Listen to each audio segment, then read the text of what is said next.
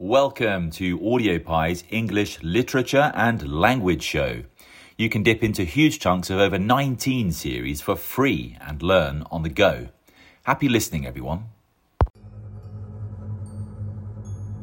There was a deadly silence. Amazed, terrified, huddling together, the animals watched the long line of pigs march slowly round the yard. It was as though the world had turned upside down.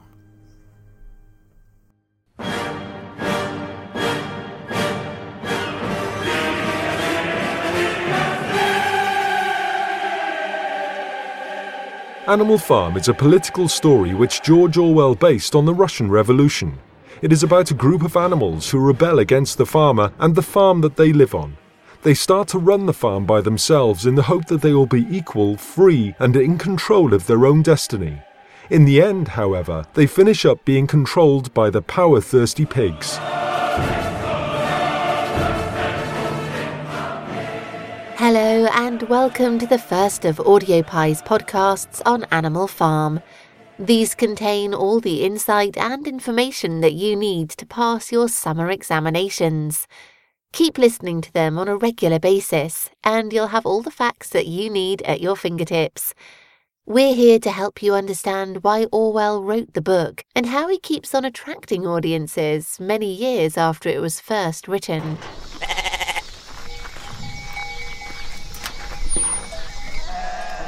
The book begins with the drunk farmer Mr. Jones returning to the farm after being at the pub all afternoon. He's not been doing his job and the animals feel very neglected. The chickens aren't put away and the cows have not been milked. Luckily, there's a wise old pig on the farm called Old Major. He encourages a rebellion against Mr. Jones. He believes the neglected animals will do a better job of looking after the farm by themselves. Old Major makes a really inspiring speech that encourages the animals that they can revolt and that everyone should be equal, but then he dies before his mission can even be completed. The rebellion gets started and the pigs take the natural lead. They start to educate themselves to read and write and come up with a list of rules that the farm called the 7 Commandments. As time goes on, these commandments become very important and you need to keep an eye on them as the novel progresses, as the pigs change the rules as they wield their power over the farm. So, it's not really equal at all. There's immediate conflict between two pigs, Napoleon and Snowball. Napoleon wants to be in charge of everything but just sits around without really doing much action. Snowball wants to teach the other animals to build a windmill.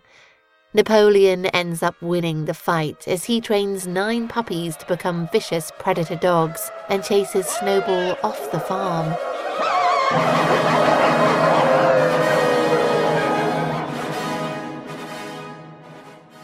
As Snowball has disappeared, the pigs start to blame everything on him, to manipulate the other animals and to encourage them to believe that they are still in control and all-powerful. Conditions on the farm get much worse, and the pigs continue to make bad decisions. The animals have forgotten Old Major's original dream. The culmination of this misery is when the pigs decide to send Old Boxer, the loyal and hard-working horse, to his death, instead of sending him to a nice green field for a pleasant retirement. The book finishes with the pigs taking over the farmhouse and the animals not being able to establish the difference between the pigs and the humans in the end.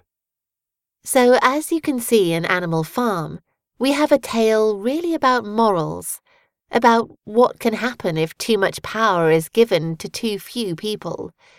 George Orwell even subtitled his book A Fairy Tale because of the kind of messages that it was giving to his audience.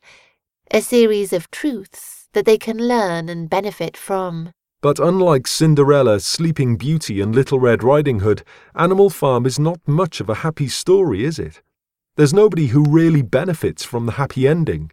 No, you're quite right there. One important word for Orwell's tale of animal treachery and trauma is that it is a fable.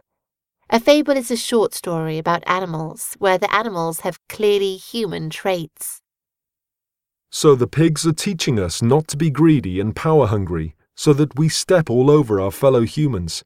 Orwell is trying to say to us that everyone should be equal, and Orwell felt so passionately about this after seeing what was going on in the world around him. Join us next time for a look at the genre of Animal Farm and how Animal Farm is structured. 12 voices were shouting in anger, and they were all alike. No question now what had happened to the faces of the pigs. The creatures outside looked from pig to man, and from man to pig, and from pig to man again. But already it was impossible to say which was which.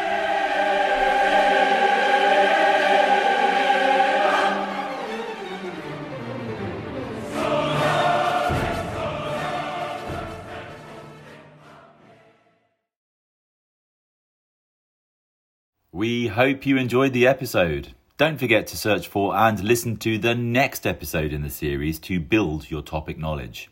Hit the Acast Plus link in the show description to become a premium supporter and unlock access to every episode in every series for as long as you need. We also make GCSE and A-level content for history, RE, sociology and psychology.